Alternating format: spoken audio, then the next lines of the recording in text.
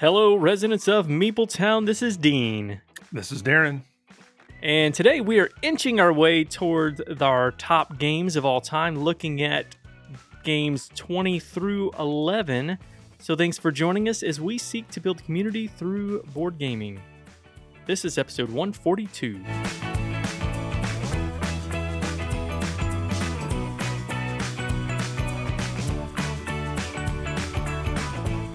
Residents of Meepletown, if you were here right now, you would see Dean with grapefruits in one hand and oranges in the other. And I don't know what that is between his toes, but he is doing some squeezing. There is juice flying everywhere. Dean, can you please tell me what in the world are you doing? Well, I'm playing a video game. That's not what it sounds like. So here's the thing. Darren, a couple weeks ago, I think maybe 2 episodes ago, said the phrase, "Is the juice worth the squeeze?" Or you said it was worth the squeeze, something along those lines. I don't even remember the context. The juice is worth the squeeze. We're talking about a difficult game that's got a lot to go through. And we were just saying that it's worth it to jump through those hoops because the end product is good. The juice is worth the squeeze. Well, I don't think I had ever heard that phrase before. Maybe I'm misremembering. But as is life, such is life, when you hear something for the first time and then you start hearing it everywhere. Well, I was playing the new video game Starfield. Do you know this game? I do not. I don't do video games.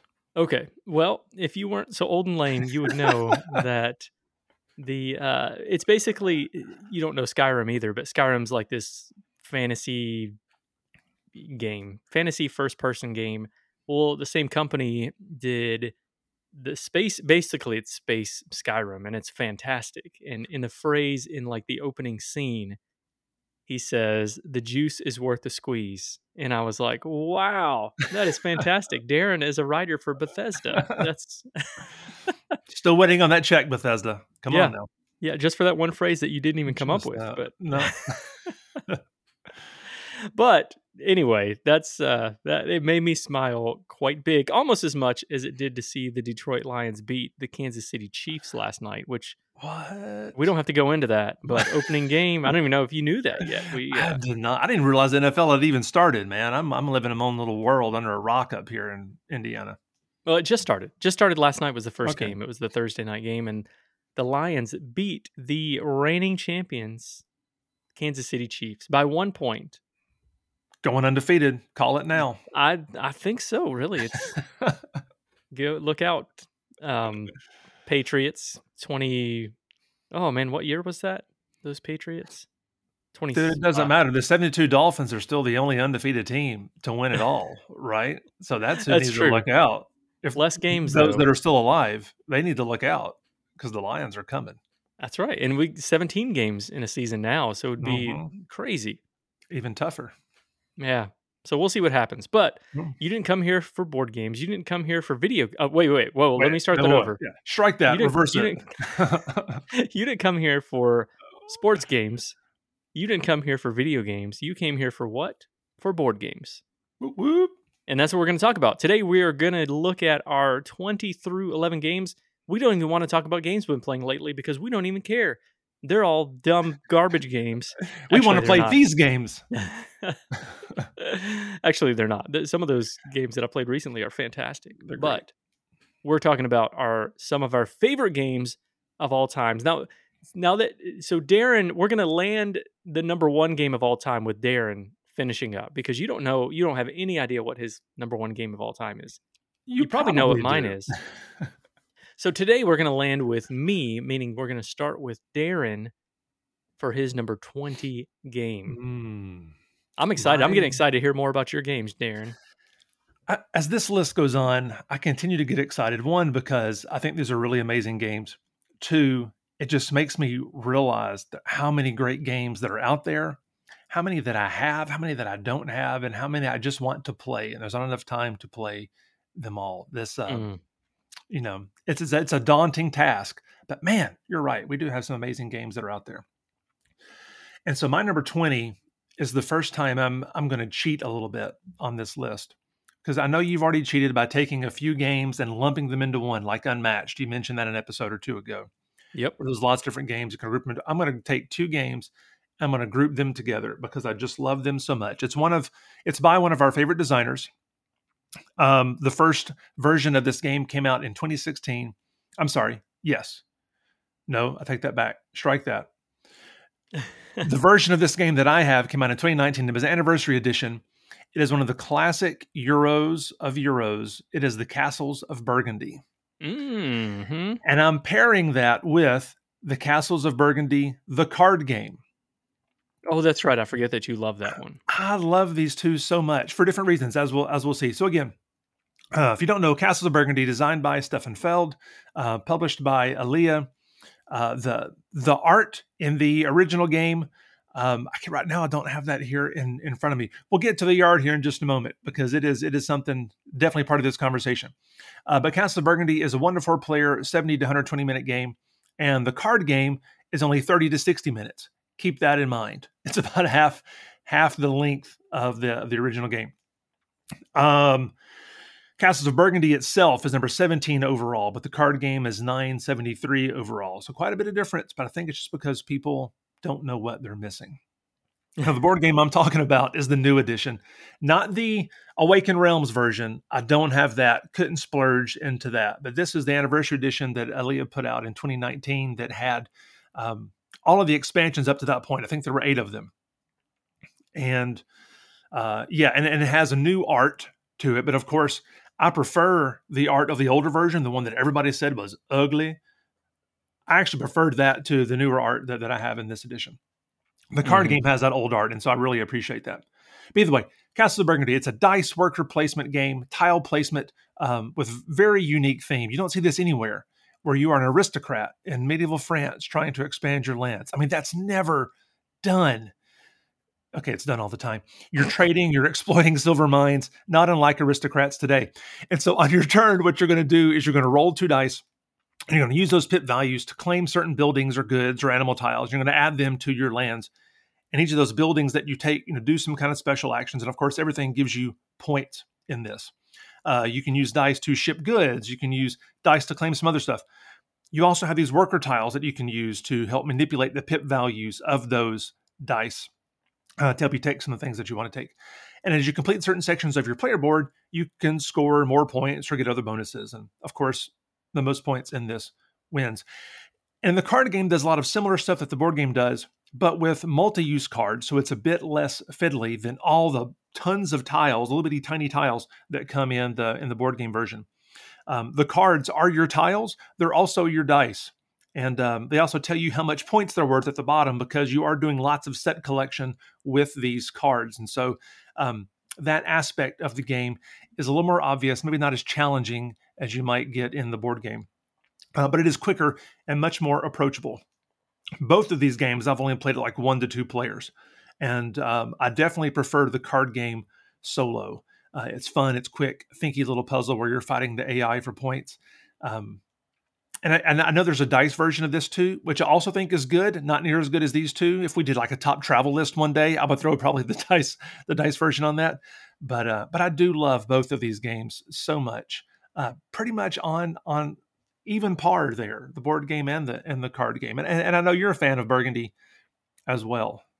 Yep. Yeah. I'm actually looking at on my shelf right now, special edition, that new Awaken Realms version. Wow.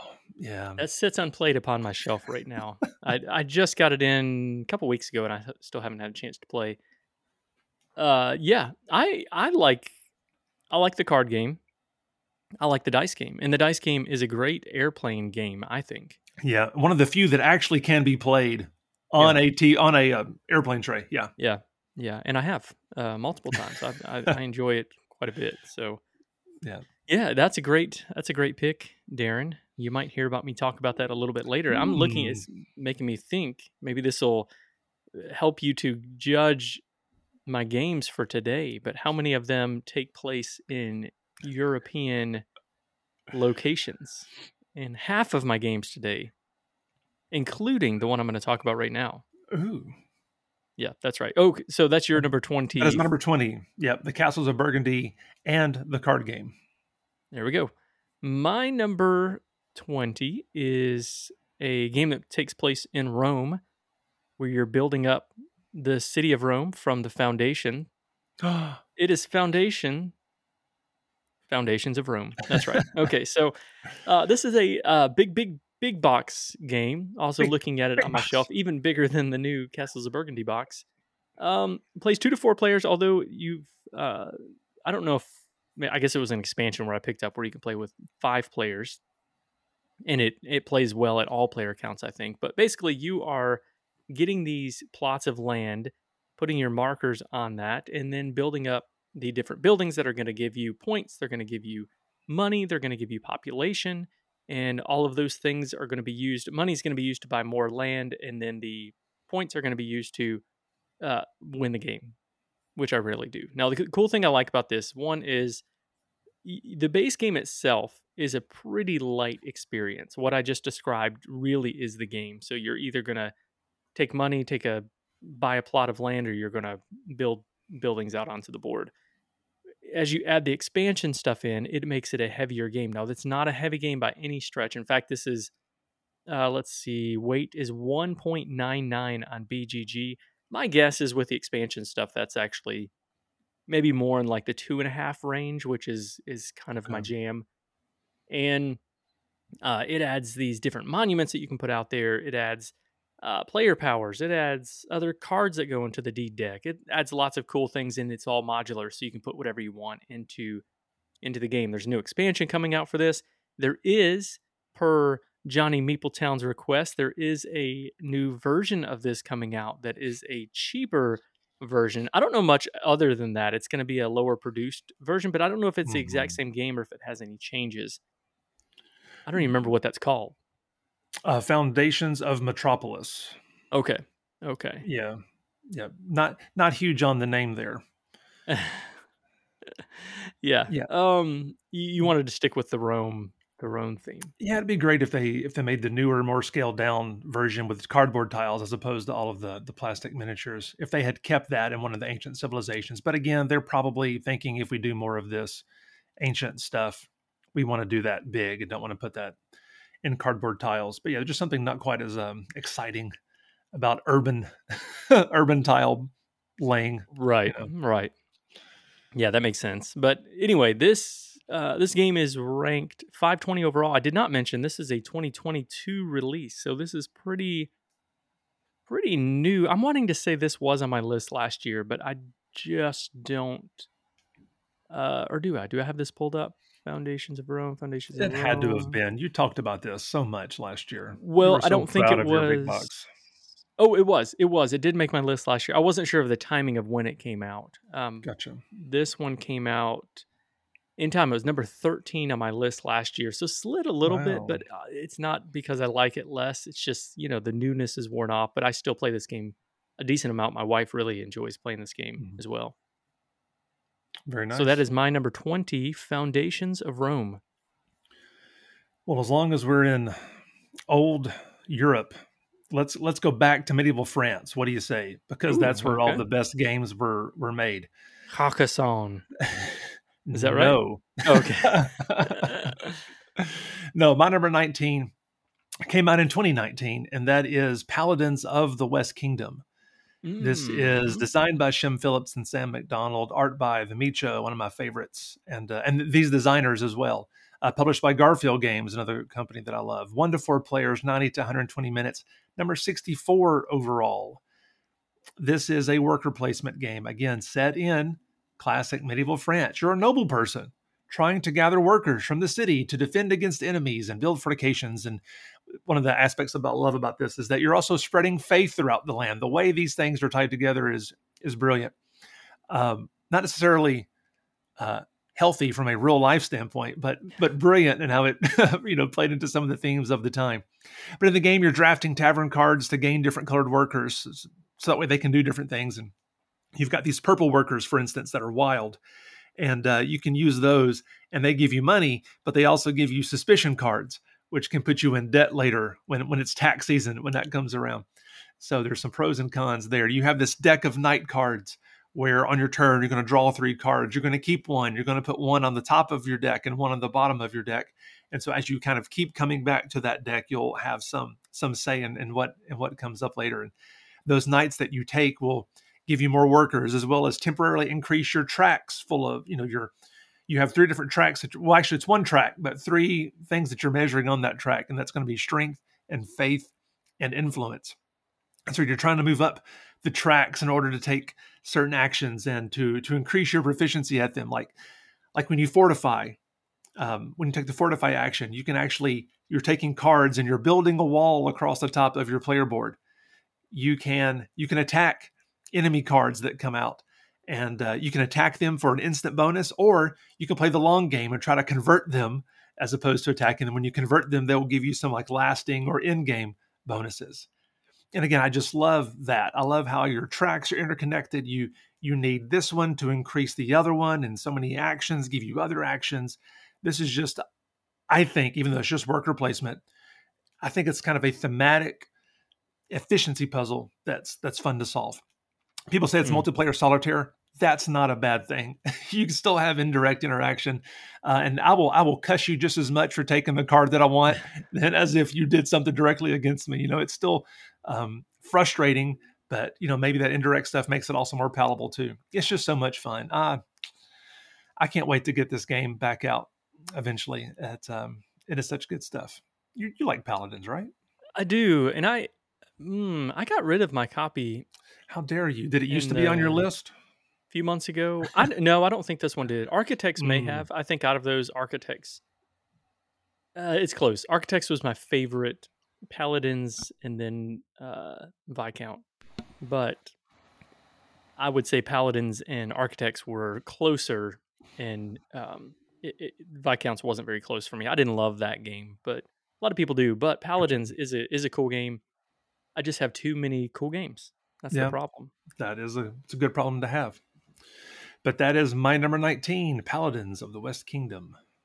All right, my number 19. So we started off in France, moved on over to Italy, moved back to France. Now we're going to move up to Vienna, Austria. That is my number 19 is the Grand Austria Hotel.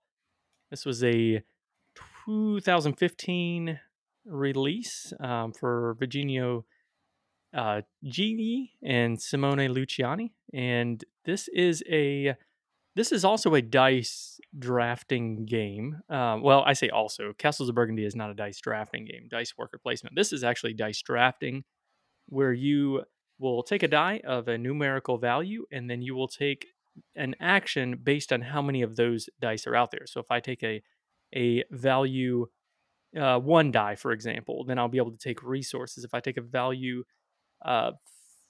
4, gosh, I have to be looking at the board. If I take a value 4 is money. Is that right? Does that seem right? Somewhere in there, yeah. Yeah, money or that moving up on that track. One of those. Based on how many dice are there. So if there's 3 of those dice, then I take 3 money, or a combination of money and moving up on that track. And you are going to be serving different guests in your hotel. You're going to be serving them up their dishes and then sending them to their room. Yep. Just like parenting, right? It's exactly. Right. This could have been a theme of feeding your kids and sending them off to bed. It really could. Except you would have had to have like 20 kids, and that's too many kids. So depends on the kind of family you have. There is an expansion for this one that did come out. I've not played the expansion, although again I do have it, and it includes a solo version. So that's really the biggest reason I picked up the expansion, because the base game of this one itself is just so good. So good. I don't really need anything else for it. But I like to play more solo games, so I'm going to get that out at some point. This is ranked 69 overall for good reason. A lot of people love this game, as in it's the top game of all time for a lot of people. What do you think? You played this? I have. You may hear more about this a little bit later. Yeah. This is a good one. I'm a fan. Yeah, it's fantastic. This one has creeped up on me too. I don't think okay, now I got to go back since I'm talking about games I had on last year. Grand Austria Hotel on my list last year was 33, and it probably was around there, maybe a little higher the year before, but I've played it a lot this year. I played it online a lot too, as well as in person, and it's just it's so good every time. It's never a bad play, I don't think.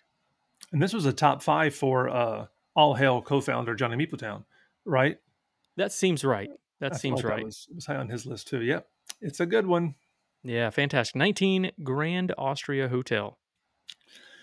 My number 18 came out in 2018. Again, older civilization, but not quite as old as what we've been talking about here. We're going to go across the pond, though. Oh no! If it's not To in Europe, we don't want it, Darren. Not on this show. This may be one of the only games on my list that's based in the U.S., particularly the Old West. This is Western Legends. Ooh, Western Legend. That's the voice I should have said. That's the voice we need every time we introduce. We need the game. Gus Chickens voice, actually. No, what we need? No, please, no. We don't need that. What we need is Sam McDonald, right? It's not Sam McDonald. Yeah. What's his name?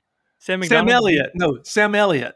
Oh, right. Yes, we were thinking the same person, but said the wrong name. That's funny. Yes. But Western Legends is designed by, I wish I could pronounce this guy's name. I love you as a designer. I just can't say your name very well. Hervra Gus Chickens. No, that was not it. That almost sounded like an edit, like you just like voiced over whatever I said. That was timed perfectly. But Herv designed this, and the art was by Roland McDonald and published by Colossal Games. 2 to 6 players, 60 to 90 minutes. 264 overall. This is the Old West game. It's an open world sandbox game where you can do whatever you want. You can take on the role of a Wild West legend. Each character you take will have its own unique setup. The only downside is you get a generic miniature to go with it. But hey, I guess that makes it more cost effective maybe. But on your turn, you're going to take 3 actions. You can move around the board. You can play poker. You can drive cattle. You can mine for gold. You can use money to buy new items like special guns or horses to move around faster or whatever. You can be a bandit and rob your opponent. You can be a marshal and arrest the bandit. You can even rob a train when you throw in one of the expansions. The goal can be is old Gus Chickens and you can be a prospector. Please. Sorry. Don't. Okay. I'm Just done. don't. I'm done. Ultimately, your goal is not to make that voice. It is to earn legendary points. But you're right, though. Playing this game brings out those kinds of feelings, like making the Gus Chickens voice or whatever. I love the feel and the silliness of this game and the stories that emerge and the fun that's had between the table, not just playing the game, but like when you come up and you rob somebody or you just do something goofy and you just can't help but slip into some of those old Western tropes for better or worse. The art is beautiful. And if you like the romanticized version of the Old West in the U.S., you'll love this. And I know you do. I expect to hear this later on somewhere in your list. You will not. Oh no. Gus Chickens has been retired. It's no longer on the list. It is 100% because it's been a couple years since I've played. Wow. This game is amazing. And I love this game. If I played it this week, it would be on my list. I feel very confident in that. But it was hard for me to put it on there just because of that. But all the things you said and more, this game is wonderful. It's a great pick. I've got it sitting up on my shelf right now too. And it's very sad because it's just not gotten the plays in. And it's got several expansions. You don't need any of the expansions. I have them all. I've not played with them all yet. I hope to one day with someone like yourself that actually appreciates it. My family does not appreciate this game as much as I do. But yeah, you have everything for it. I've got I did not get the big box because and it's little extra pieces that went with it. That just felt unnecessary.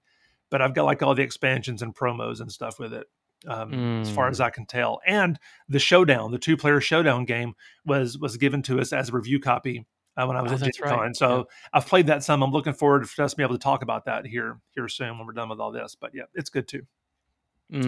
Yeah, I need to get that back out to the table. I have the first expansion, and then it wasn't getting played, and so I've just haven't done it. Yeah. Wow, that's such a good game. Such a good game. It is. I want to move that up to the top. I wonder if I can get. We talked about Dead of Winter last week, I think, and JB Epstein reached out to me, and he said, "Yes, I will 100% play that with you." Awesome. I wonder if I can get him to play Western Legends. Western Legends on top of the pile. My number 18. Cinnamon and gravy. Oh, pickle shoes. Man, I love Gus Chickens. All right, what do you got? We moved from Europe. We moved over to the Old West in the United States. Now we are moving a little bit farther away, not too far. We're going to move into outer space and look at Oh, Eclipse Second Dawn for the Galaxy. not too far. I would say this one is probably based the farthest away of any of the other games that I'll talk about today, except the games that don't, the fictional games. They're probably still closer than this game. That's right. So Eclipse is just a really cool overall space exploration game. Some people in the past have said this is not a very thematic game, and I say shenanigans to that. I think it's very thematic. You've got exploration. You've got it's a 4X game. You've got the exploration. You've got the exploitation. You've got the extermination. You've got the other X on there. I should have thought through that whenever I started to go down that path. But cool thing, you have your asymmetrical player powers. You've got your player boards, and as you're taking actions, you're going to have disc coming off of your board, and it's going to cost and determine how many actions you're going to be able to take based on how much money you have. And overall, you can play this one a little less combat-y, especially if you have a lot less players. There's not necessarily as much combat and as much of the battling for resources, the competition for those resources. But if you play with more players, that is the way to do it, because you're going to have a lot more interaction, and just a really fantastic experience. Love this one. This is my favorite space game, I would say. Zaya is a really good one too, but I haven't gotten as much plays of not did I say Gaia? Zaya. Mm, Zaya gotcha. Project. Zaya, not Gaia Project. Gaia Project's a fun game too. But neither one of those I've played very much. This one I've played more, but I need more and more plays of it. Maybe I can get Jamie to play this one with me too. Have you played this one? Because if not, we should play it. I have not. Which Eclipse did you say this was? Eclipse Second Dawn for the Galaxy. Okay, This is okay. the new version that came out in 2020. The new version of New Dawn for the Galaxy. This is Second Dawn It's a Second for the Dawn. That's Galaxy. right. Right, right. Yeah. That's right. Yes. It's a second edition of this game, basically. This one's ranked 21 overall. At one time, I think Eclipse may have been the number one game of all time. Not the Wow. second Okay. one, but the first one. If not, it was really high. It was really high. I Gotcha. remember being at 4 at one point, but I feel like it may have been the highest ranked game.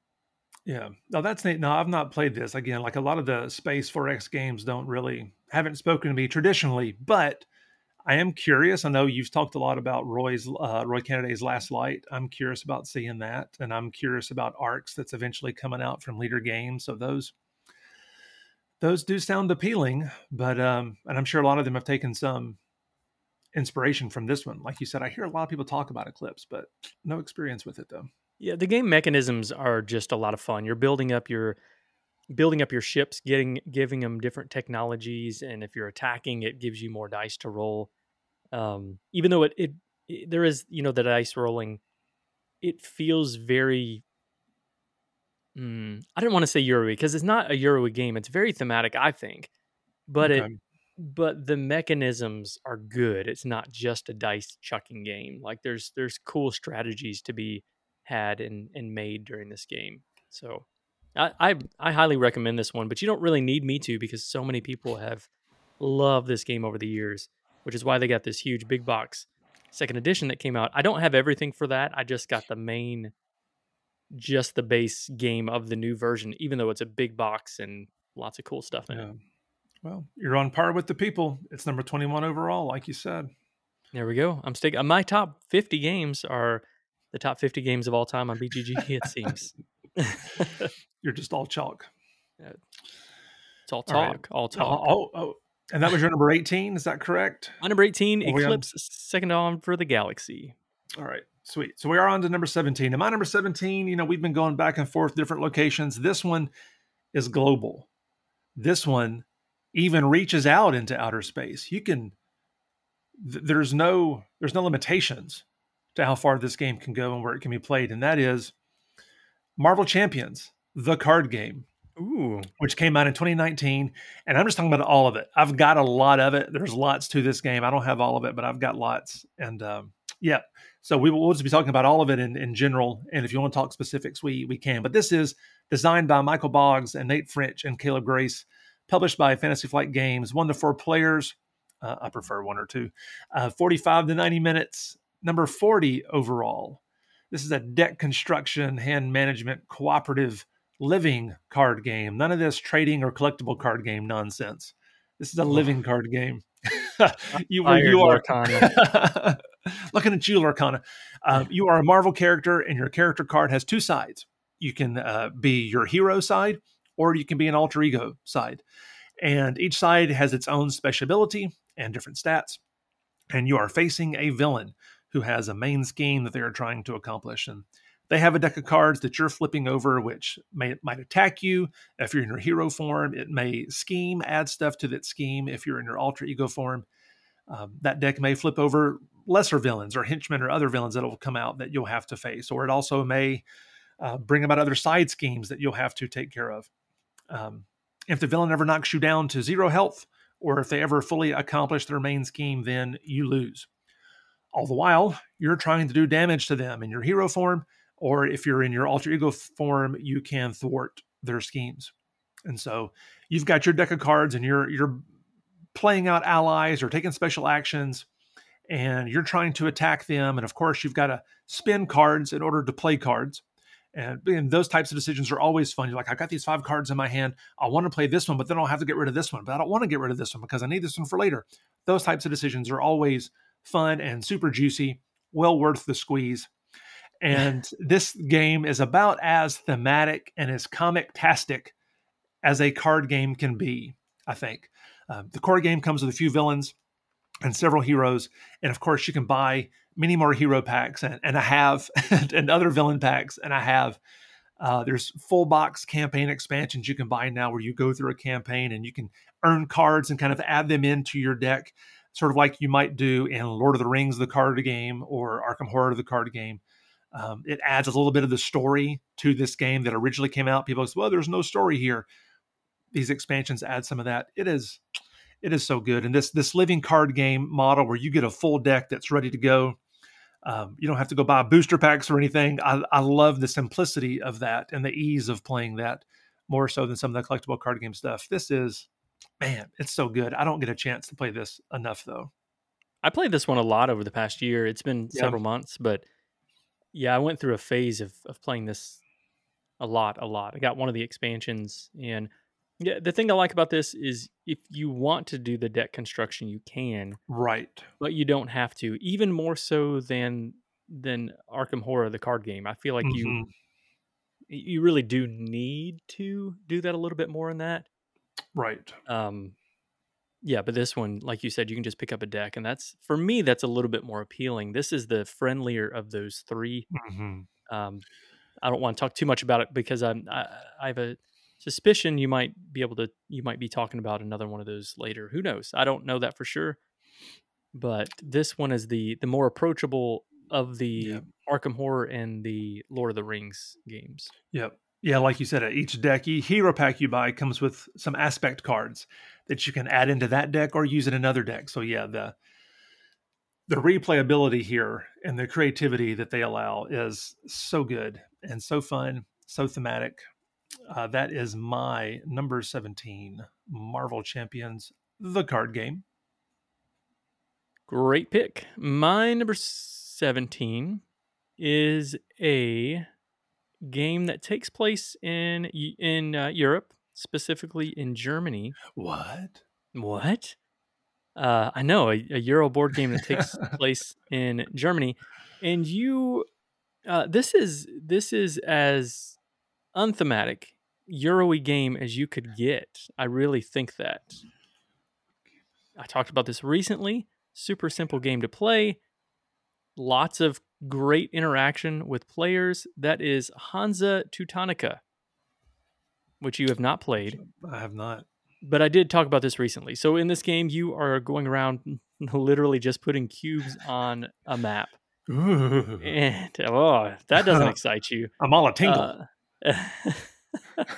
You're putting out cubes on a map. You are putting them onto routes, and you are claiming those routes so that you can put more cubes onto the different buildings, into the different towns, so that you'll get points.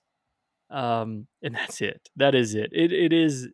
I mean, dry Euro game. This is the peak. This is peak dry Euro-y game. But holy moly, it's such a good game.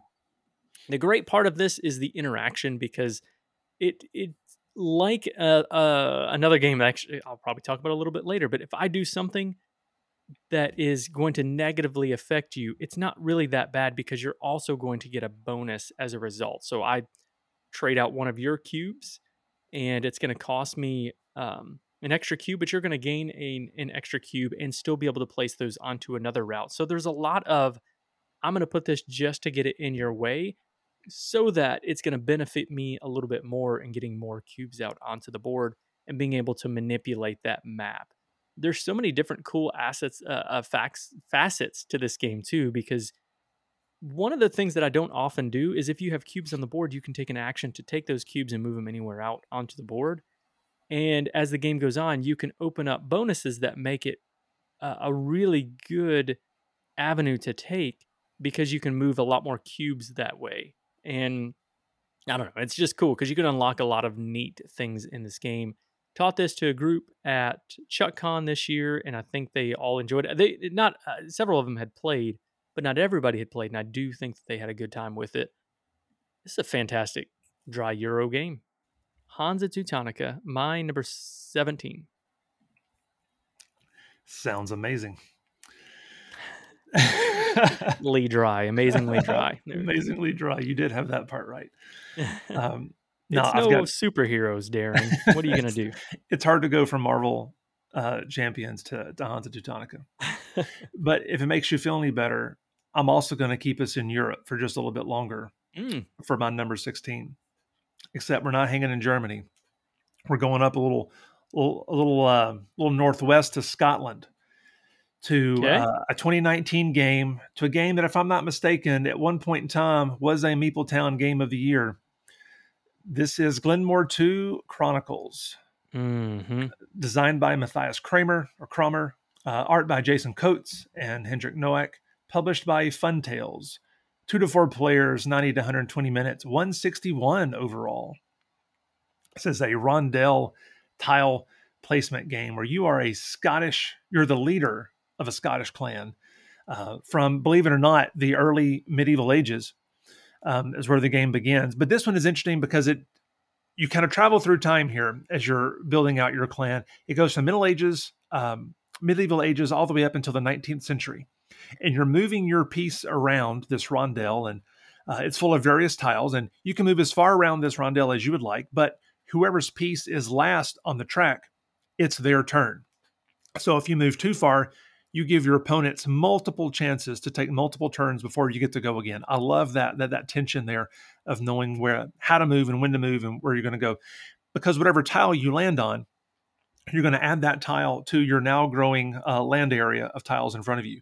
And each of those tiles that you take have actions that you can take. And when you place a tile, you will activate the tiles that are adjacent to the one you just placed.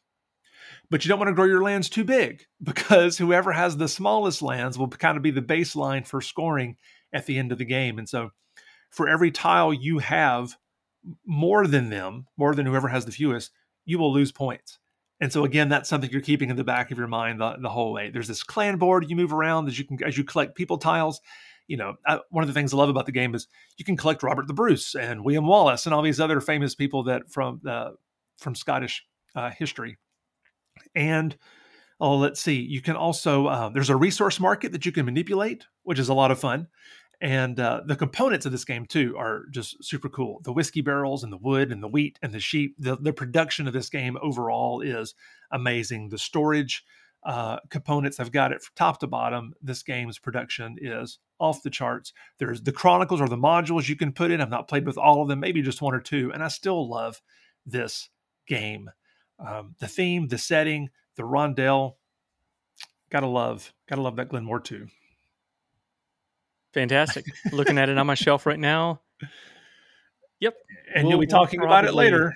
we will. Hey, Maybe one not. that stayed on the list, maybe. That's right. Maybe not later today, though. Maybe it'll be in the Oh, that's a top maybe it'll 10. be in Ooh. the honorable mention list. Oh, okay, sure. Yeah, whatever. Probably not. Probably not. The cool thing is, though, I'm looking at talked about Castles of Burgundy, that special edition, the Awakened Realms Mhm. edition. The boxes are the same height and they match up really well together on the Mm. shelf. The color scheme and everything kind of matches up, so it's nice. It's pleasant to the eye. Yeah, Glenmore 2 is a beautiful box. It is a big box. It's no joke. And there is an expansion. Was it Highland Games? I can't remember. Yes. The Uh huh. Highlands were. I've got that one too. I've not had a chance to play it yet, and I'm so bummed that I can't put it in the box with the rest of the stuff because that box is already full. And the organization is amazing. I don't want to mess that What? up. I have Highlands in my box. Do you? Yeah. Oh, well, maybe I'm wrong. Maybe I just kept it around because I like how that box looks too. It does. It does look good, but it's Yeah. a pretty small box that the Highland Games. I All think right. I do. Maybe now I'm questioning it. I'm Well, now I'm like ninety questioning. percent sure. Maybe I did add it. I don't know. Either way, my number 16. We'll hear more about it later, I'm sure. Glenmore 2 Chronicles. We're gonna stay in Europe for a little bit while longer, and we are going to stay in the realm of dry cube pushers. Ah, good heavens. Let's go to Spain. This is a game that released in 1995, 94 overall. Hansa was 124 overall. So 94 overall. This is El Grande. Hmm. El Grande is the grandpappy of the area control games where you are going to be putting cubes out onto a map, trying to vie for majority, not control, but majority over the different locations. And you're going to do these scoring rounds every few rounds. And when you do that, you score all the different territories in Spain and Portugal. You'll score those different territories based on how many cubes you have there, and you'll get different varying points. So the different territories might say if you've got the first place in this area, you're going to get 6 points. If you've got second place, you're going to get 4 points. In last place, you get 0 points or whatever. So there are different values that you have there. You're also going to be at different times taking cubes and putting them into the cube tower, and that is also going to score. And so and it's also blind. So I'm putting cubes in this tower, but you can't see what's in there unless you counted very well and kept up with that count as you play through those different rounds. But the neat thing is, you are going to be drafting these cards. Everyone starts off with a card. I'll play a card to determine how many Caballeros I'm going to get, and then also determines the player order of when I'm going to draft. And you only have these cards for all the same cards throughout the whole game. So if I use my best cards at the beginning, I won't have them at the end. So you have to plan that out very well, and then draft those different cards that tell you the actions that you're going to take. And it is just a very smooth, beautiful game. Beautiful, not in the sense of like good looking. It's not. It's a horribly ugly game, I but was going to say. it does have that feel. And there's a new version of this coming out that is got great artwork on it, but it has the same feel as like a Hansa Teutonica or what is the old Castles of Burgundy. Hmm. Yeah, all those old Euro games that make you feel good. When you look at the boxes, this has that, and it's just fantastic. This and Hansa Teutonica have been big hits whenever I've introduced them to people, including I've introduced El Grande to a decent amount of non-gamers, and they have also enjoyed this game a lot. Yep. I've heard that. Yeah, this is one that again I've not played, but kind of like when a buddy of mine introduced me to Agricola. I thought, yeah, I'd like to play that just because everybody talks about it. It seems like a classic game that you just sort of need to play. This is in that category for me. I would like to play El Grande just because it sounds like one of those games that, if you're into it, it would be good to have as a baseline to compare everything else to. Because, like you said, it's kind of the grandpappy in a lot of ways of the area control stuff. Yeah, I mean, I guess Risk is probably the great grandpappy. I don't Yeah, know, but but that's this Risk. is in the realm of modern strategy board games. this is peak, and it's one of those. This is another thing. Like it holds up. It does. This game's been out for 20, 30 years almost. No. Yeah, almost 30 years, and Wow. it Yeah, still holds up. I love it.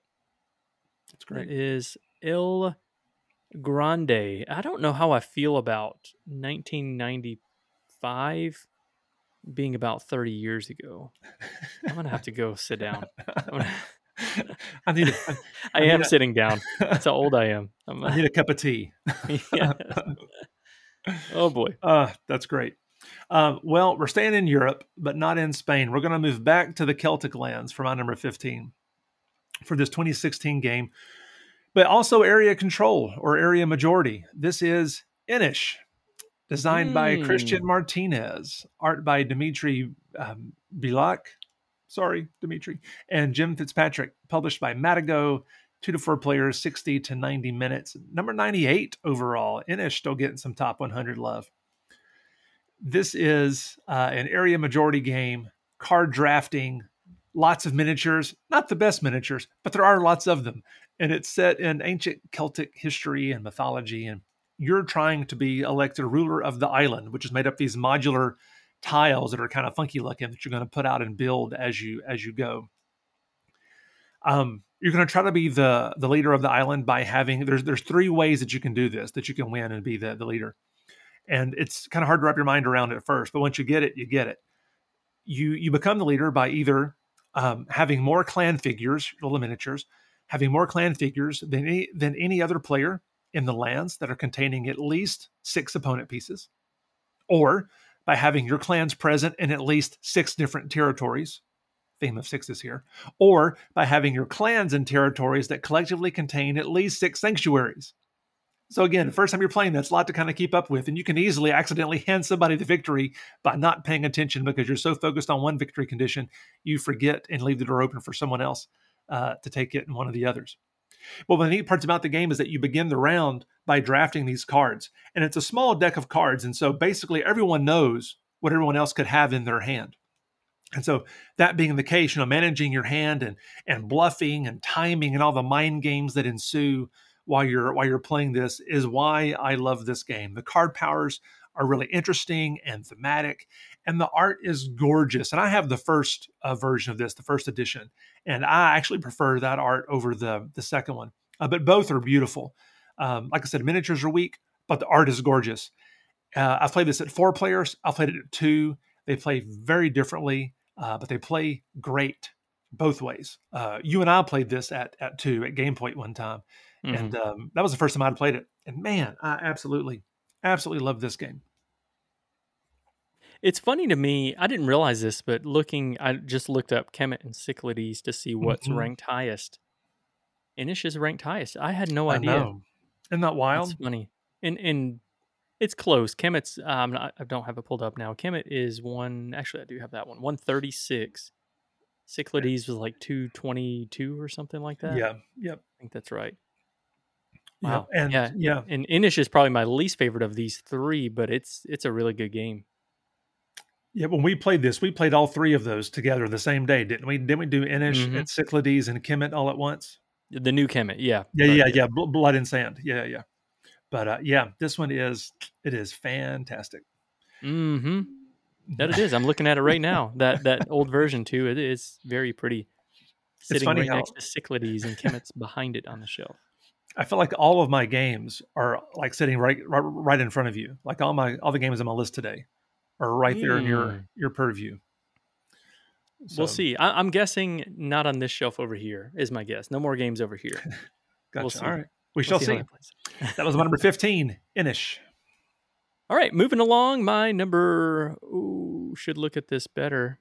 15. My number 15 is a game that came out in 2012. They just did a re-release of this not that long ago. It was difficult to find for a long time.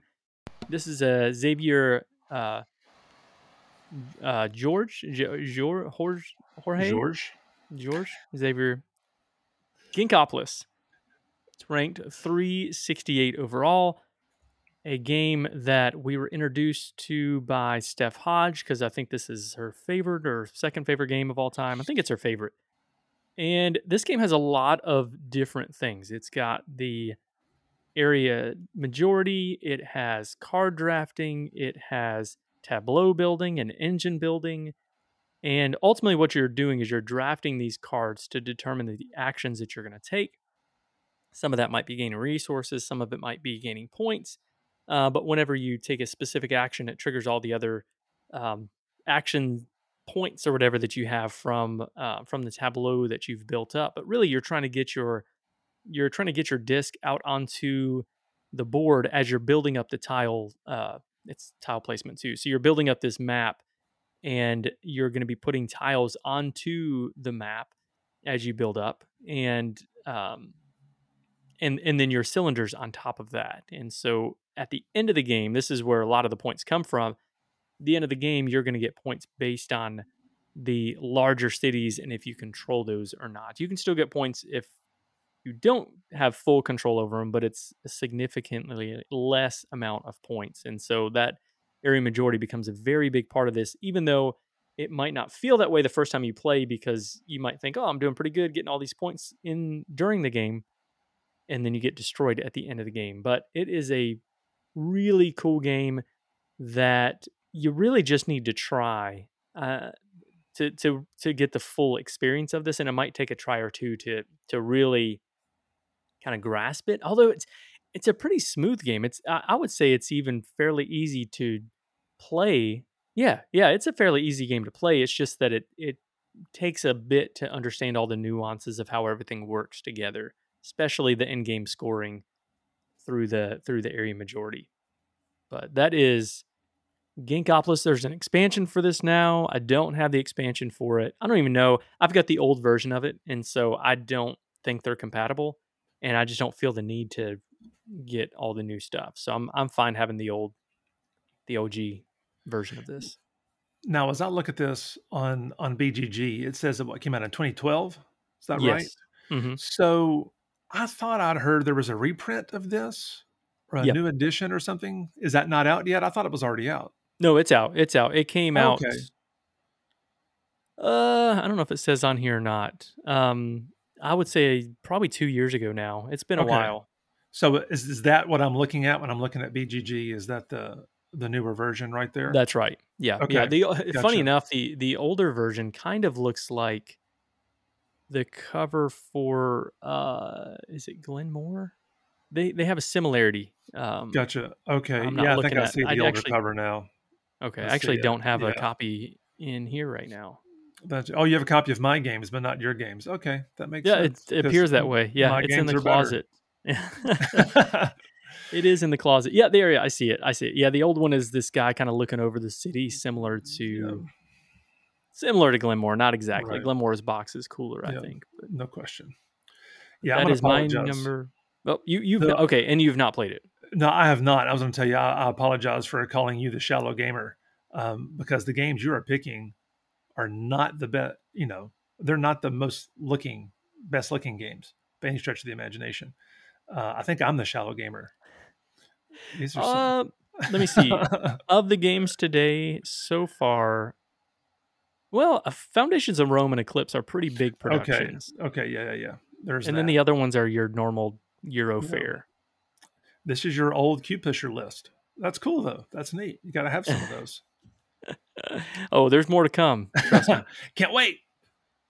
That is my number 15, Ginkopolis. Very nice. Well, we're staying in Europe, of course, but we're going to travel back in time. And as long as we're talking about some area majority games, and my number 15 was Inis. My number 14 is Cyclades. This is an older game. Okay. Yeah. But just I bet I know what the next one is then. No, I'm just kidding. I bet you don't. Now, I will say, mild spoiler, Kemet, of this 3 trilogy of games, Kemet did not make my list. That was one of my my least favorite of the 3 that we played. But I know many people love it. But Inis was great, and Cyclades just edged Inis out. Again, this is a 2009 game designed by Bruno Cathala and Ludovic Malblanc. art by Miguel Coimbra, published by Matago. 2 to 5 players, 60, 90 minutes. Like you said earlier, 222 overall. This too is an area majority game, but this adds, and this is probably why it takes the nod over Inish, it's also an auction bidding game. With it's got some dice rolling. Set in ancient Greece, your goal is to build two metropolises, Aye, metropoli, Metropoli. two separate metropolis tiles. And at the beginning of the round, players are going to bid for the favor of the gods. And if you get outbid on one of those gods, then you have to bid on another god and can't go back to the original god that you bid on unless somebody else outbids you again. Just the way that whole auctioning and bidding mechanism works is so much fun. So as the game progresses, you may start bluffing by bidding on something you don't want in order to maybe get what you do want. It's just one of the favorite parts of the whole bit. And depending on whose favor you win will determine what action you get to take. Like Ares lets you move armies, and Poseidon lets you move your navies. And there's also like Zeus and Athena and Apollo. So you're traveling around trying to move your troops, trying to build these cities. And there is some combat. It's not always the most interesting because basically you're comparing your number of forces versus the other person's number of forces. And you're going to roll a die to see if you get any bonus forces. And whoever has the most forces wins that battle, and you get to remove some troops.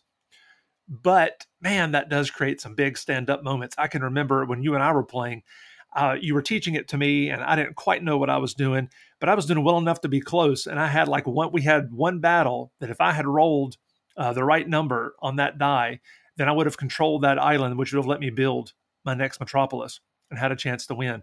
But I rolled, and I just missed. And then like within 2 turns, you had won. But like it all came down to that moment. I love games like that. It's thinky, it's Euro-y. It's you've got those mind games that go in between the players, but yet it still has that randomness that adds a whole level of excitement. Man, Cyclades, and it's set in ancient Greece, which I love ancient Grecian themes as well. So Totally agree with that. That's a great pick. I'm looking at the new legendary edition of this. Now, did you back this? I did not. I had just this summer, I think, gotten, or maybe back in the fall. It was this year somewhere. I had just acquired all of the expansion stuff for the original version of this. And then as soon as I did that, within like a month, they announced they were doing this legendary bit. And so I cursed them for that and refused to look at the page anymore. I have all that I want. Don't make me buy more. But I did go in for the gold coins. I'm going to go in and get the gold. Oh, okay. Yeah. That is one thing I would love to have for that. Yeah. That older version. I didn't back this new one either. Honestly, I might have if it was the same size box as Kemet Blood and Sand. Now, call me shallow if you will, but I like to keep those games together. Unfortunately, I did get Kemet because one, it's my favorite of the 3. And 2, I like the production on the newer one better. Cyclades, the miniatures are better, but I don't know if I care that much about it. Right. I'm fine with what it is. Yep. I think there was more in there. They tweaked changed some things, but I don't know if it was enough the game that's there is already amazing. You don't have to do anything else. If I could bling it out some with some metal, that maybe, but other than that, no, it's good. Yeah. I'm with you there. That is my 14, Cyclades. My number 14 is we're going back to the motherland. That's where we're going to go. Ooh. I had to pull this one up. This is a 2018 release, and it was a remake of a game that was really good. This is the number 1 game of all time. How about that? I am a man of the people. That is Brass Birmingham. This is another cube pusher where you are building out the map, basically, in building up your industry on the map. And how this works out is it's like Martin Wallace games. A lot of his games, you're going to have a handful of cards, and you are going to be playing 2 actions every turn, playing a card to take the action. And the action might be to put one of the tiles, build one of the tiles out onto the board. It might be to build up a network with the roads or a canal or the rail railroads based on what era you're in. It might be kind of manipulating and get better cards. It might be selling things. There's lots of different things that you can do, but every time you have to spend a card. And so there's a little bit of hand management. And funny enough, though, it's not difficult. The card play itself isn't like crazy because you don't always have to have the exact card to be able to take the action that you want. A lot of the actions, like building a network, for example, you can just discard any card. And so it's not, you don't feel super handcuffed in that aspect of the game. There is also elements of player interaction where if I build a building out and I like an ore mine or a coal mine, or it's not iron, what is it called? Or iron something factory. I don't know what those tiles are called. But if I build out a coal mine and you want coal, as long as your network is connected to my coal mine, hey, you know what? It's fair game. You just take it. You can just take it and use it. But when all of the coal is taken off of my tile, it flips over and I'm going to get points for that and an increase in my income. And money in this game is very tight, especially at the beginning of the game as you're trying to build up your industries. And like Lancaster, you can take loans to be able to get money, and more than likely you will take at least one loan, maybe two throughout the game. But it is silky smooth and the player interaction is phenomenal. There's a good app version of this one too, although I've played it more times in person than I have the app. Steam version is how I play this one, but it's so good. I love this game very much. Now Lancashire, and I'm looking at it on my shelf right now, both of them next to each other. Lancashire I like less, but it's not that I don't like it. It's just that it is a little bit trickier, I think. I feel like Brass Birmingham feels a little bit smoother, a little more refined, I guess. Yeah, I would say that's the case. Okay. So that is Brass Birmingham, my number 14. You know, I've never played this one. I would like to very much, just because it is the number one game of all time. It looks like one that would be, I think you kind of have to at that point, right? If it's going to be that high up. But it sounds interesting.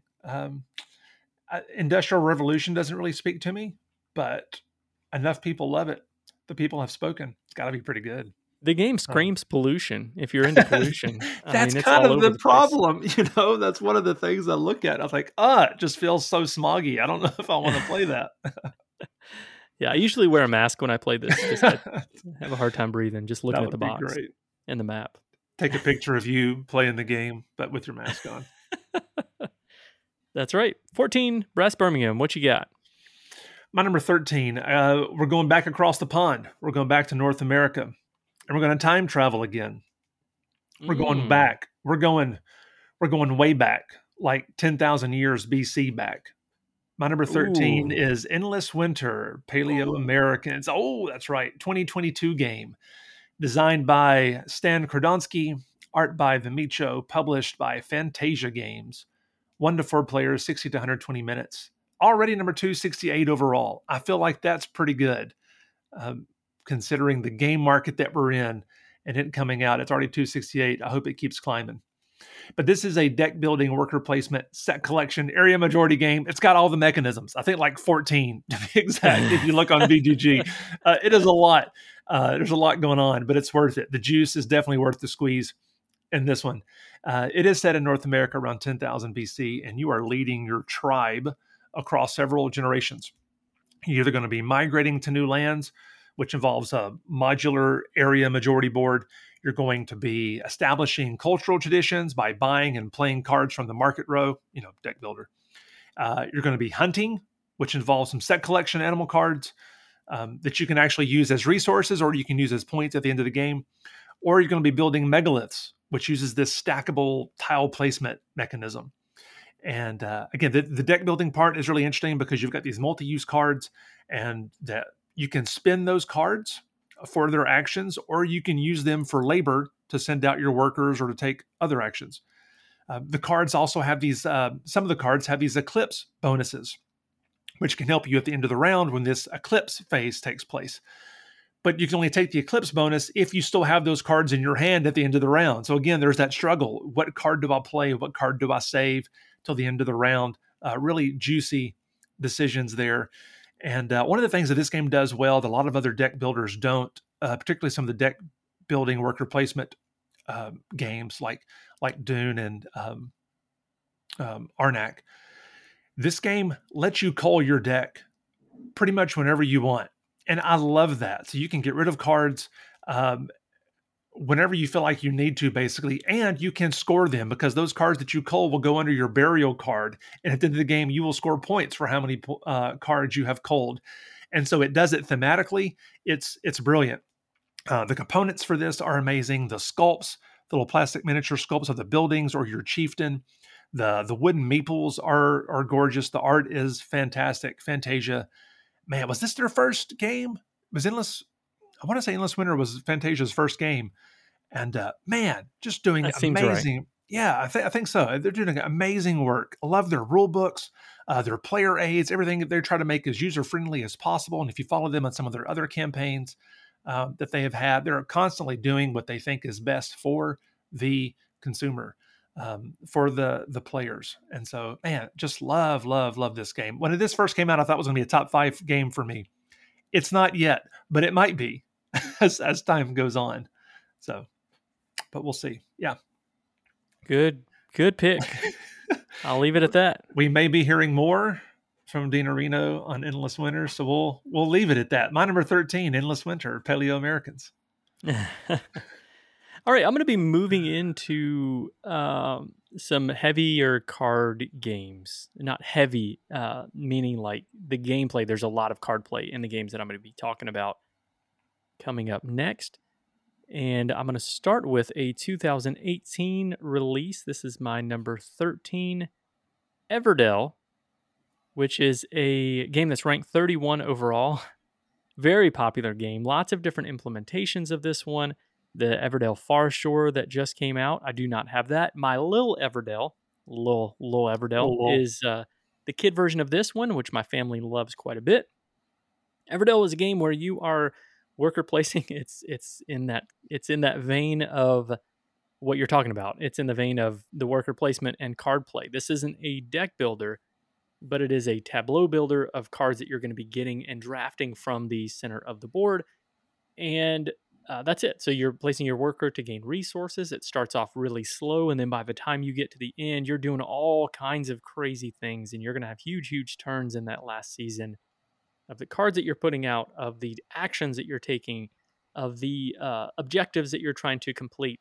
The production is beautiful. You got this giant tree in the middle of the board. Some people don't like that, and you don't have to use it. In fact, the expansion has a tree stump that you can just use instead if you want to do that. But why not? Why not put that amazingly beautiful tree out there? I don't think it blocks it as bad as other people say it does. No, but gamers are sensitive. But it is a table hog because you do have 15 cards in your tableau that you're putting out. The max of 15 cards in your tableau. Ooh, this game is so fun. I've loved it ever since the beginning. I've got the giant box that will not fit on the shelf up here, so it's downstairs. With everything, it took me 32 years to sticker the new version of the game, but it was worth it. I still haven't stickered mine yet. Good luck. Maybe one day. I don't have 32 years to spend. I might have paid more for the used copy of this if somebody had already stickered it, honestly. Oh, wow. That's a good This point. is one of those situations where it's well worth it. Well worth it if you can get a used copy that's even the same price, I think, because you're saving yourself that much time. Yeah. Yep. I love this. This was my 37, so I don't have a whole lot more to say. I think it's a great game. All right. So my number 12 is a crossover with you. We've already talked about it this very episode. We're going back to Europe. We're going to Austria. 2015, Grand Austria Hotel. Yeah. I won't say much about this. You've already talked about it. I absolutely love this game. The dice drafting part of this, especially, makes me really happy. You know, when you beginning of the round, you roll all those dice and you got to sort them out, and then you're, like you said, you're trying to. The strength of the action that you take is based on how many dice are in there. That is so much fun. Anything with like some dice rolling and drafting is dice worker placement. Any of those types of games, I'm always going to have an appeal towards. The idea of trying to give your customers in the cafe what they want, and then send them off to bed like good little boys and girls, is fantastic. The Easter eggs on the cards of the guest is hilarious. I meant to go back and double check, but I know like one of the characters in there, one of your guests, is the guy from the Zolkin board game from the cover.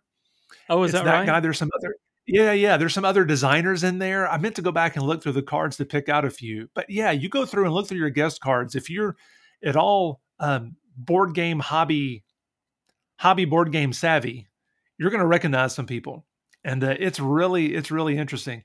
And the staff cards, man, the staff can really make or break this game. And you really can't be afraid to mill some of those staffers and get some people that can really help you out.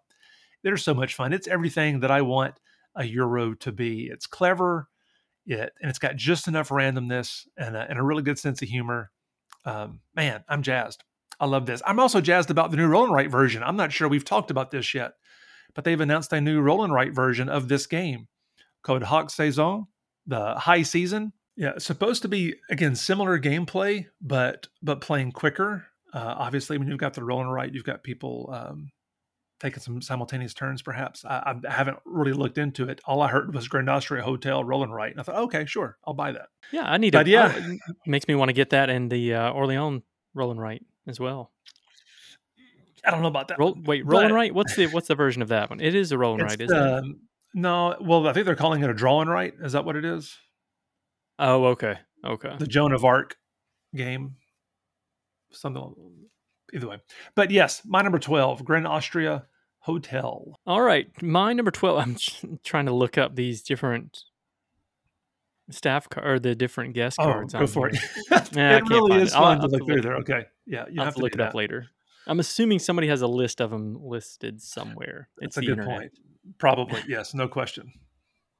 All right, my number 12 fits in that category of Endless Winter, Dune Imperium, the deck builder worker placement game. It is my almost favorite one of those type of games. It's actually maybe my third favorite. Yep, we'll see. Maybe it is, maybe it's not. But that is Lost Ruins of Arnak. It came out in 2020. It is ranked 28 overall, which is not as high as Dune Imperium, although it is really close. And they don't need to be compared, but it's okay that they are. And I love both of them. Both are in my top 50. This one's just a little bit higher because I don't know. Something about the puzzle of this one, I guess, is what it is. Dune Imperium has a lot more player interaction, has a lot more of the deck building part that is more important. This one just feels like a puzzle where you're trying to get up a track, which I'm totally okay with. That you are going to be getting these different types of cards, some that you'll be able to use right away, some that are going to have to go into your deck. And even the ones that you use right away, they're going to come back out later, but you have to spend them to use a little bit later. But you're going to get points for lots of different things. For the exploring part, for killing beasts that are guarding those locations, you're going to be getting points for moving up on the track, for the cards that you gain in your hand. Lots of cool ways, but the big thing really is trying to figure out the puzzle of moving up the track. I think that tends to be the part that is the most important as far as points are concerned. I do have the expansion for this, the first expansion for this, which I think is in the category of you really should get it if you like this game because it's going to ramp it up that much more. Everyone starts off with a new deck and a character that a character that is asymmetric. You have your own character that has its own abilities, which I love that in games in general. In this type of game, it kind of lends itself to being much better. But the new expansion is the one I'm equally as excited about as the first one, and that's because it has a campaign in it with the solo version. Is it just solo, the campaign? I don't know. I'm answering my own questions. So. Yeah, I didn't think so. Maybe it's not, but it is. You can play that campaign solo. I think the solo version of this is really good. I prefer the solo of Arnak to Imperium because it just doesn't. Arnak is a lot more of a solo experience. I can do my own thing. We will get in each other's ways because of the worker placement spots and the different locations that we're going to explore and the race on the track, but it doesn't feel as in your face as what Dune Imperium does. So I'm excited to play through that campaign and see what that's like, but it's going to be, I think, next month before it releases here. Gotcha. Yeah, speaking of that campaign, the BGG page says that it can be discovered as part of a solo or two-player cooperative campaign that consists of six Okay. chapters. So yeah, so one or two players sounds like you can play the campaign. And it also has Yeah, another, since you have it pulled up, maybe you don't see it on there, but one or two characters, new characters that you can play it with, says two. Yeah, and two but no new map, I don't leaders. think. Two new leaders explore new paths to knowledge, two new research tracks, and build Oh, your expedition team with new artifacts, items, and assistants. wow, there's a lot more in there than I thought. So maybe I will Yeah, like it even better, even though the other one was so good. It offered more of your leaders. Um, but wow, two new maps too. That's exciting. yeah, Tracks, not maps, but yeah. tracks. Yeah, Ah, very cool. yeah. I'm excited about that. That's a great game. This is one that I was super excited about when I heard it. And then the more I watched on it, I became less excited. And the more I heard about it, I became less excited. Loved Dune, loved Endless Winter. Again, you don't have to compare those two, but people do. It gets stuck in your brain. But the more I hear people talk about the game after the expansions have come out, I would like to play this. There's a coworker of my wife, her and her family play this game a lot. And so, I feel like, man, I need to sit down and play this game with them, with someone who really loves this, and experience it fresh with no preconceived notions or anything. Because I'm sure it'll be good. I'm sure it's great. Yeah, I mean the fact that you just ranked Endless Winter so high. Again, Yeah, this doesn't have all the same stuff going on. I think Endless Winter is um, more like Dune Imperium in the sense of, I don't know, it's a good mixture. Endless Winter is a good mixture of both of those two. But yeah, Arnak does feel more like a solo experience, even though it's not. There is plenty of yeah, player interaction. It's just a different type of interaction. yeah. And I'm okay with some solo multiplayer solo type stuff. And you throw an Indiana Jonesy type theme on there Yep. potentially. Yeah, I'm interested. Yeah, it doesn't feel the most thematic, but it's still you Right. feel it a little bit. Yeah. That's my Cool. number Cool. 12, Lost Runes of Arnak. All right, to my number 11, the last one for the day. We've spent a lot of time in Europe today, and I'm glad that Arnak took us to someplace different, someplace jungly. Is that a word? Jungly is I'm not a not sure. word. Is Just okay. looked it up. Well, we're well.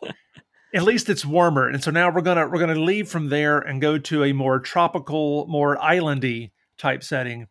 But this is no paradise. This is a fight for your life. This is Robinson Crusoe: Adventures on the Cursed Island. From That's a good game. That's a good game. yeah, That's it fun. is from 2012. Designed by Ignacy Cevicek and Joanna Kiljanka. Art by Vincent Dutrait and others. Published by Portal Games, 1 to 4 players, 60 to 120 minutes. Again, I would just play this one or two. This is number 86 overall, a co op worker placement exploration game where you are shipwreck survivors and you're trying to find food and fight off animals and build a shelter and protect yourself from the weather. All the while, you also have these other goals and calamities to deal with based on whatever scenario or adventure you're playing. And there are several. The story that goes along with each of these scenarios is one of the main things, one of the first things that really drew me in to the game originally. I love the potential storytelling of this, despite how much more difficult it can make the game. But you yourself have a role, and you take on some unique skills and abilities, and you have these two basically like worker disc. And so if you put both of them on one of the actions to take, you're guaranteed success. But if you just put one of those discs on an action, you now have to roll the dice associated with that. And if you get a success, then great. But if you get a wound or something, then now you have to draw an event card from that action deck. And the top of that card usually isn't too bad. It gives you something that happens, but then you have to shuffle that card back into the main event deck. And whenever it comes out again, you have to read the bottom of the card, and that's usually terrible.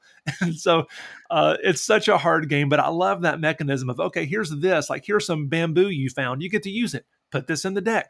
Later on, you'll draw that card. Oh, well, that bamboo you used is like rotten and it's fallen. So now you suffer these wounds because your shelter just crumbled. It's like, oh, great. That kind of stuff. Just again, the story that emerges from that deck and the laughter, in part because you're delirious from dehydration and starvation, and all the crazy, terrible things that will happen to you. The hilarity that will come from this shared miserable experience is phenomenal. Absolutely love it. You're exploring the island while flipping over tiles, so it has an exploration component to it. Maybe you find food. maybe you found a wild animal that's going to eat you.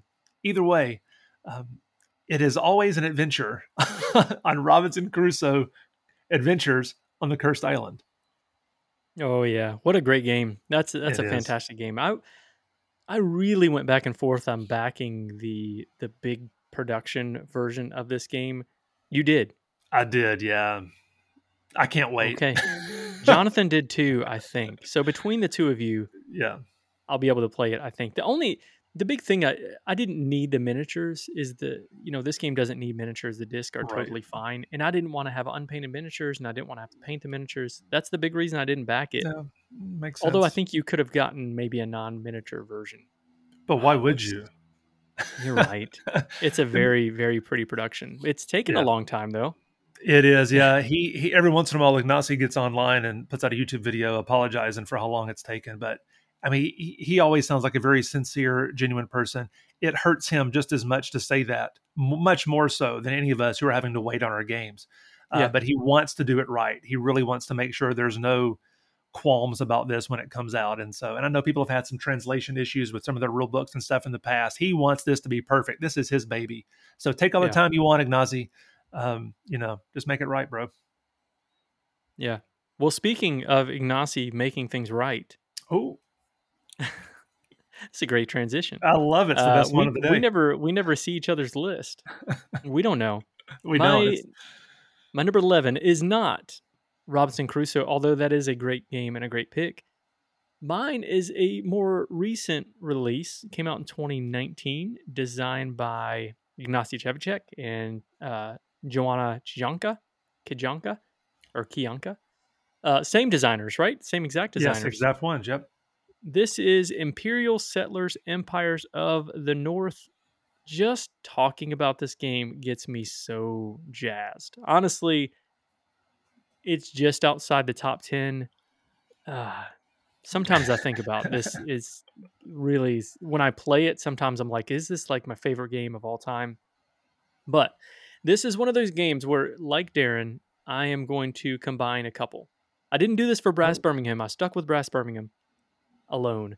This one, though, this is actually probably much worse, where I throw in Imperial Settlers Empires of the North, I throw in regular Imperial Settlers, and 51st State. No, you didn't. Oh my Yeah, gosh. I'll do it. I don't care. I'm doing it. It's my list. I'll do whatever I want. You sure can.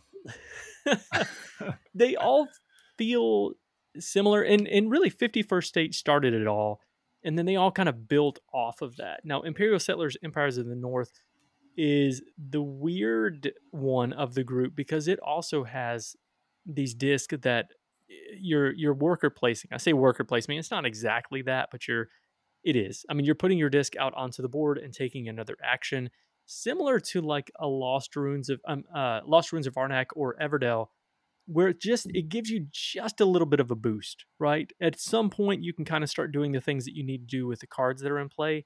But when you add in the worker placement in Empires of the North, it really does ramp it up from the very beginning because there's stuff that you can do right off the bat without having to wait to without having to wait to do it, a little bit later.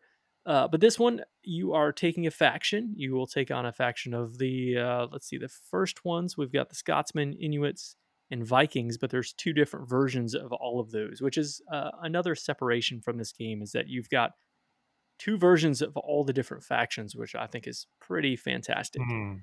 You are either on your turn, you are going to be playing a card out, taking an action from your cards, or you are going to be placing your worker out. And once you place your worker out, it's possible for you to be able to move that disc later in the round if you play food to be able to move it to an adjacent location and flip it over where it's exhausted. And so that's an interesting piece as well. Where do I've already started with this game. What do I love about it? So I love the tableau building. I think it's fantastic. And you are in the way that you're building out your cards, building out your engine, where you're going to have some cards that are going to produce resources, your production cards. Some of them are going to, and that works a little bit because you can take the harvest action in this one, which is a little bit different than the other ones, where you harvest the resources from your from that part of the tableau. You've got your action cards, you've got your in-game scoring cards, like the other ones, although it does play out a little bit differently than what, say, Imperial Settlers does. Imperial Settlers also plays over rounds, whereas this one is like 51st State, where it's a race to get a certain amount of points. What else do I like? You can explore. You can explore these different locations, and you can decide: am I going to raise this location? Am I just going to destroy it and take the resources, or am I going to take this card from the island and bring it into my tableau, which will give me boost and actions and stuff to be able to do a little bit later. So there are a lot of decisions to make there, but ultimately you're trying to gain all these resources and do the best things that you can do with the resources. I love this game. At some point, my plan was to do a video of kind of ranking my favorite factions. I played this game a ton. I did that for Imperial Settlers, and then I was waiting on the Egyptian expansion to come out, and I never got around to doing a video for that. I need to do that at some point because I took copious notes on all of the different factions of this game. I mean, a lot of notes for this one, and it never happened. But it'd be a shame for that to go to waste. Yeah. Oh, this is such a good one. Such a good one. And all of them. If you said, Dean, you have to get rid of, both the Imperial Settlers games and only keep 51st State, I'd be happy with that too, because I think it's a fantastic game. Now, I'm also excited about Imperial Miners that's coming out. I might even get it in the mail today. It is possible. I don't know. I've got something coming in the mail, it looks like. I just don't know if this is what it is. I am giddy as a schoolboy right now. Very excited. Funny. Yeah, you do. You always light up when you talk about this game. I feel like you and Z Garcia talk about this game more than anyone else I've ever heard. I think his favorite is 51st State, right? I think so. Yeah. But yeah, I mean this was one that I felt like was so far along when I started paying attention to this. It seemed overwhelming to get into. But Imperial Miners sounds interesting because it sounds like a similar but yet different kind of game to get in on the ground floor on. But no, I'd love to play this one with you at some point in time. Throw it on the pile. We'll get it there. I actually think, Darren, knowing the games that you like, I probably should throw this one at the top of the pile. Oh, okay. I think you might really, really like this one. I'm surprised. John really had this one high too. And then it cooled off for him a lot. I think part of it is his wife didn't. I think that's right. She may not have liked it as much, but he kind of was more ho-hum on it the more and more he played it. For me, I get more and more jazzed every time I play it. Wow. Oh, and that's not even mentioning the newer expansions that came out for it. The solo campaign expansion that came out for this one, and then the other one that came out for Imperial Settlers, are both phenomenal. They're so good. Oh, okay. Well, Imperial Settlers is phenomenal. This one's got some issues with translation and frustrations along the way, but the solo version of this one is still really good, even if you're not playing through that campaign one. So there are some issues there, but it's still cool. And they're still supporting all of these titles, aren't they? My guess is they're done. Okay. I don't know that for sure. My guess is that Imperial Settlers, Empires of the North, and Imperial Settlers is done. They did do the Ultimate Edition of 51st State, which they've done like 1,000 of those versions, I feel like. I can't imagine they do anything else for 51st State. Yeah. There's plenty of room to expand. And in fact, they made a map that came out with Imperial Settlers, Empires of the North, that had all of these cool locations that they haven't used. So there's a lot of room to expand, and they've even got some artwork for some of these things. I just don't know if they're going to continue on that path. I'm wanting to say that Joanna may have even left. She has. Did she? Okay. She either has or is going to leave. Yeah, I remember him making that announcement at some point. And it's my understanding that she really was the driving force behind Empires of the North. Gotcha. That the game really wouldn't have existed without her. Maybe even regular Imperial Settlers too. And so I think that probably, I think that, I don't know if it kills it, but I definitely think it puts a damper on things. So what does that do for Imperial Miners? Did she have any input in that? Well, so it's a totally separate game. Right. And it was designed by a completely different designer. Okay. not even, I don't think it was intentionally meant to be in the Imperial Settlers world, but it seemed to have fit very well in that. Gotcha. Who knows? I mean, time will tell on that. I have my suspicion that it should have been in the same world. I'm not super optimistic. I'm optimistic about the game, but not necessarily it being the next big game in that line. I feel like Gotcha. it's going to feel very different. Well, your suspicions may be confirmed today, even like you said. Yeah. So, guess we'll That's find true. out. Probably not. I definitely won't get a chance to play it today. You'll read through it. You'll look at it. You'll know. You'll have an idea. Well, that is time to wrap it up. We've been talking long enough. I think this is our, again, 20 through 11. Next week, get ready for our top 10 games of all time. Did you like that? If you'd like to get in touch with us, you can reach out to us through social media outlets on that's at Meepletown Games on X, and it just throws me off now. Instagram, Facebook. I'm saying Twitter. I don't care what you say. It's on X. You can also connect with us on the Board Game Geek Guild number 3407, but I highly recommend going on there to connect with us on our Discord, because there's a lot of really good conversation going on there daily. I've really, really enjoyed having that group to connect to. And so if you want to be a part of that, definitely reach out to us, or you can find the link on the BoardGameGeek.com guild. And until next time, thanks for coming down to Meepletown. Later. What do you do if you can't afford to fly from Germany to the UK? I've got no idea. Euro. Wow. That's pretty good out of a list of a lot of very offensive European jokes that we saw online. This one is not offensive. That's actually one of the better ones you've told, to be honest.